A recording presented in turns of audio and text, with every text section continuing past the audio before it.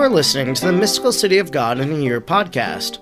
I'm Father Edward Looney, the reader and commentator on this 4-volume, 2,500-plus page biography of the Blessed Virgin Mary, mystically received by Venerable Maria of Agreda. Today is day 14. We begin with chapter 8, and we'll begin with paragraph 94 and read through paragraph 98, which follows up the previous discourse of the explanation of the 12th chapter of the Apocalypse. The literal version of that chapter of the Apocalypse is as follows. And a great sign appeared in heaven, a woman clothed with the sun and the moon under her feet, and on her head a crown of 12 stars. And being with child, she cried, travailing in birth, and was in pain to be delivered. And there was seen another sign in heaven, and behold, a great red dragon, having 7 heads and 10 horns, and on his head 7 diadems, and his tail drew the third part of the stars of heaven, and cast them to the earth. And the dragon stood before the woman, who was ready to be delivered, that when she should be delivered, he might devour her son. And she brought forth a man-child, who was to rule all nations with an iron rod, and her son was taken up to God and to his throne. And the woman fled into the wilderness, where she had a place prepared by God, that there they should feed her 1,260 days. And there was a great battle in heaven. Michael and his angels fought with the dragon, and the dragon fought and his angels. And they prevailed not, neither was their place found any more in heaven. And the dragon was cast out, that old serpent who is called the devil and Satan, who seduceth the whole world, and he was cast into the earth, and his angels were thrown down with him. And I heard a loud voice saying, Now is come salvation and strength, and the kingdom of our God, and the power of his Christ, because the accuser of our brethren is cast forth, who accused them before our God day and night. And they overcame him by the blood of the Lamb and by the word of their testimony, and they loved not their lives unto death. Therefore rejoice, O heavens, and you that dwell therein. Woe to the earth and the sea, because the devil is come down unto you, having a great wrath, and knowing that he hath but a short time. And when the dragon saw that he was cast to the earth, he persecuted the woman who brought forth the man-child. And there were given to the woman 2 wings of a great eagle, that she might fly into the desert and to her place, where she is nourished for a time, and times and half a time, from the face of the serpent. And the serpent cast out of his mouth after the woman water, as if it were a river, that he might cause her to be carried away by the river. And the earth helped the woman, and the earth opened her mouth and swallowed the river, which the dragon cast out of his mouth. And the dragon was very angry against the woman, and went to make war with the rest of her seed, who keep the commandments of God, and have the testimony of Jesus Christ.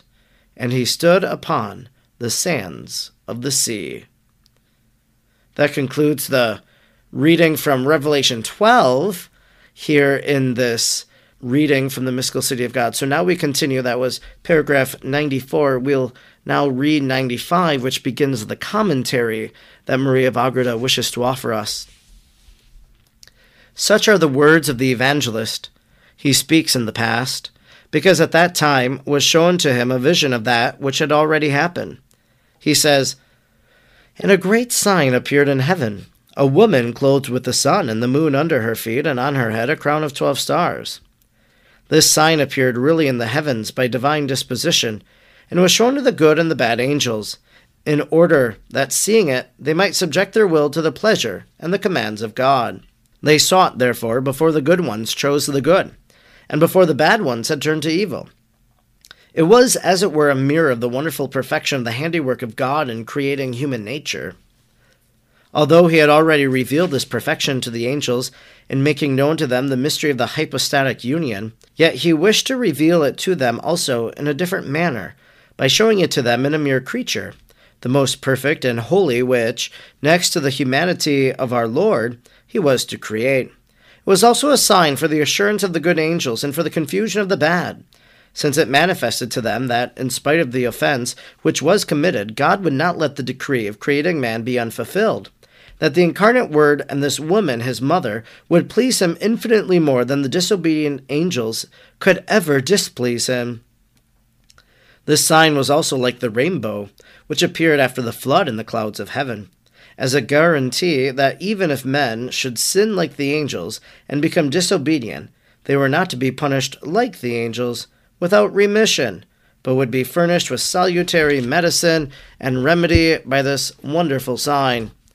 It was as if God said to the angels, I will not chastise in the same way the other creatures which I call into my existence, because this woman, in whom my only begotten is to assume flesh, belongs to that race.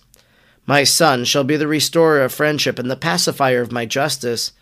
He shall open the way to felicity, which sin would close.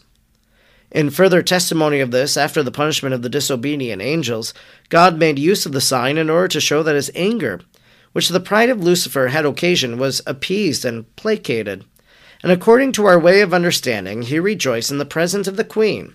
Thus, represented in that image, he gave the angels to understand that, through Christ and his mother, he would now divert upon men the grace which the apostates had lost through their rebellion.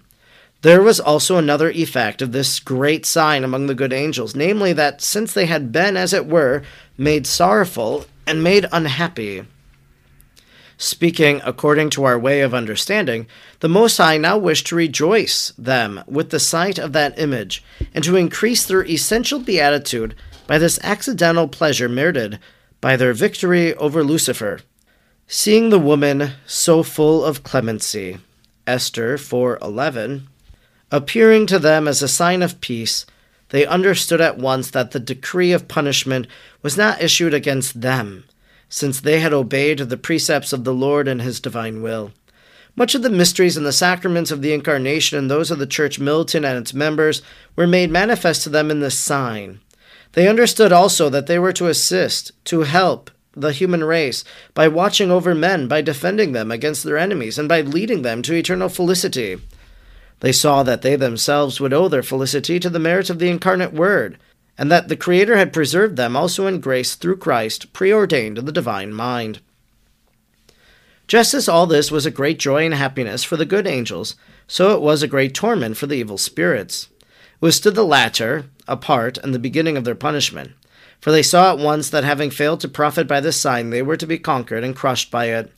All these mysteries and many others which I cannot explain, the evangelist wished to comprehend in this chapter, and include in that great sign, although for us it will remain obscure and enigmatic until the proper time arrives.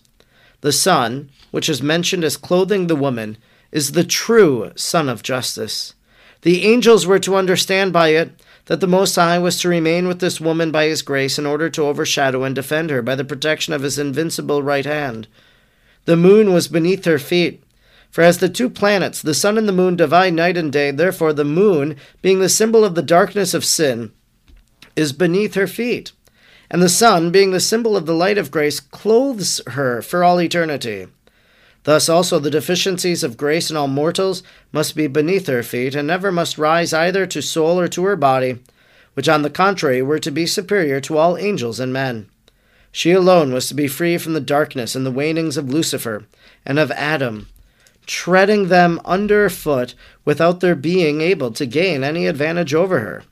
And just as she rose above all the guilt and effects of original and of actual sin, God now placed these in a symbolic manner under her feet, in order that the good angels might know, and the bad ones, though they did not attain full knowledge of the mysteries, might fear this woman even before she came into actual existence.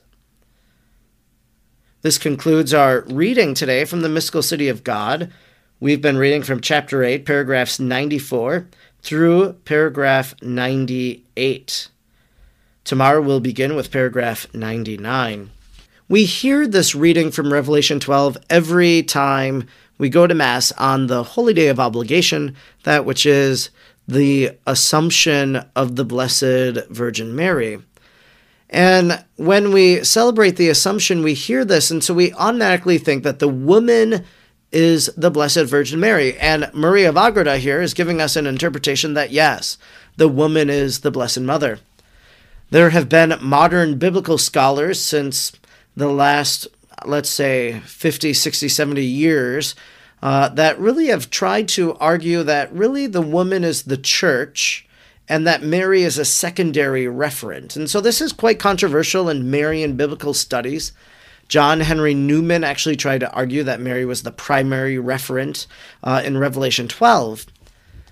I also believe that, so I would probably be in the minority camp of biblical scholars today. I'm not a biblical scholar. I'm a Marian theologian, but I really think that it has to be Mary, and I apply this only because the church, we have a phrase in theology called lex orandi, lex credendi. The law of prayer equals the law of belief. So if we're going to propose this reading on the Feast of the Assumption, well, then we better believe that it is the Blessed Virgin Mary. The liturgy gives us the first reference to Revelation 12, being the Blessed Mother. Now, I wrote a paper on this, and I was highly critiqued in studies as I wrote about this, but I strongly believe that we need to look that this is the person of Mary. Now, there are other references as well. So people say, well, it's Israel, it's New Israel. You know, the list goes on and on. What's unique here in Maria of Agreda's interpretation is she's saying that the Revelation vision is almost like the beginning of time, that this is a vision, and so we hear at the very end of our reading today, might fear this woman even before she came into actual existence. So she's saying this is even before Mary lived her life on earth, before she gave birth to the incarnate Word of God. So I'm not really sure what to make of this interpretation, but I think we just sit with it, that here she is in the 1600s offering us this to think about, to contemplate. It's renewing in us a great interest in the scriptures as we look to Revelation 12. But here's another reference to another scripture passage here. Seeing this woman so full of clemency, Esther 4:11. So that's one thing that we talk about when we refer to the Blessed Mother, is that we look at the Old Testament and we can kind of shine the holy women from the Old Testament and see how their virtues are now a part of Mary. So she's doing that right here. Seeing this woman so full of clemency, so full of mercy, appearing to them as a sign of peace.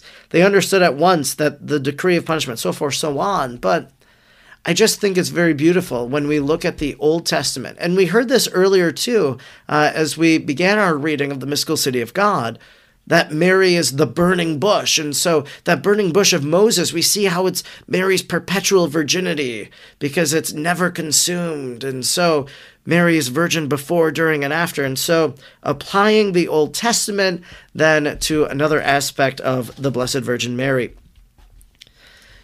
Sometimes when we talk about Revelation 12 in terms of Marian apparitions, people say, well, Our Lady of Guadalupe, she's the woman of Revelation 12. She's a pregnant Madonna. She has the sun.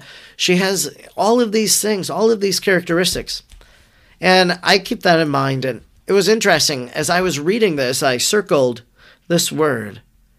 I cannot explain the evangelist's wish to comprehend in this chapter and include in that great sign. And I just think about Fatima too. How Mary said that there would be a great sign. And what was the great sign? It was the miracle of the sun. The sun dancing in the sky. There Mary is, and there's the sun dancing. It's going to crash into the earth, and then it goes back up into the sky. It's just another way that I thought of Fatima as I was reading this today. We know that Mary is full of grace, and we know now that she is full of clemency. Let's ask Mary to be clement towards us. And we say that so often in the Hail, Holy Queen. Hail, Holy Queen, Mother of mercy, our life, our sweetness, and our hope. To thee do we cry, poor banished children of Eve. To thee do we send up our sighs, mourning and weeping in this valley of tears. Turn then, most gracious advocate, thine eyes of mercy, thine eyes of clemency toward us. And after this our exile, show unto us, O blessed fruit of thy womb, Jesus, O clement, O loving, O sweet Virgin Mary. Every time we pray that prayer, think about Mary being full of clemency. Thank you for joining me today for our reading from the Mystical City of God. I hope that you'll join me again tomorrow as we continue to make our way through Volume 1 of this book. God bless you, and Mary pray for you.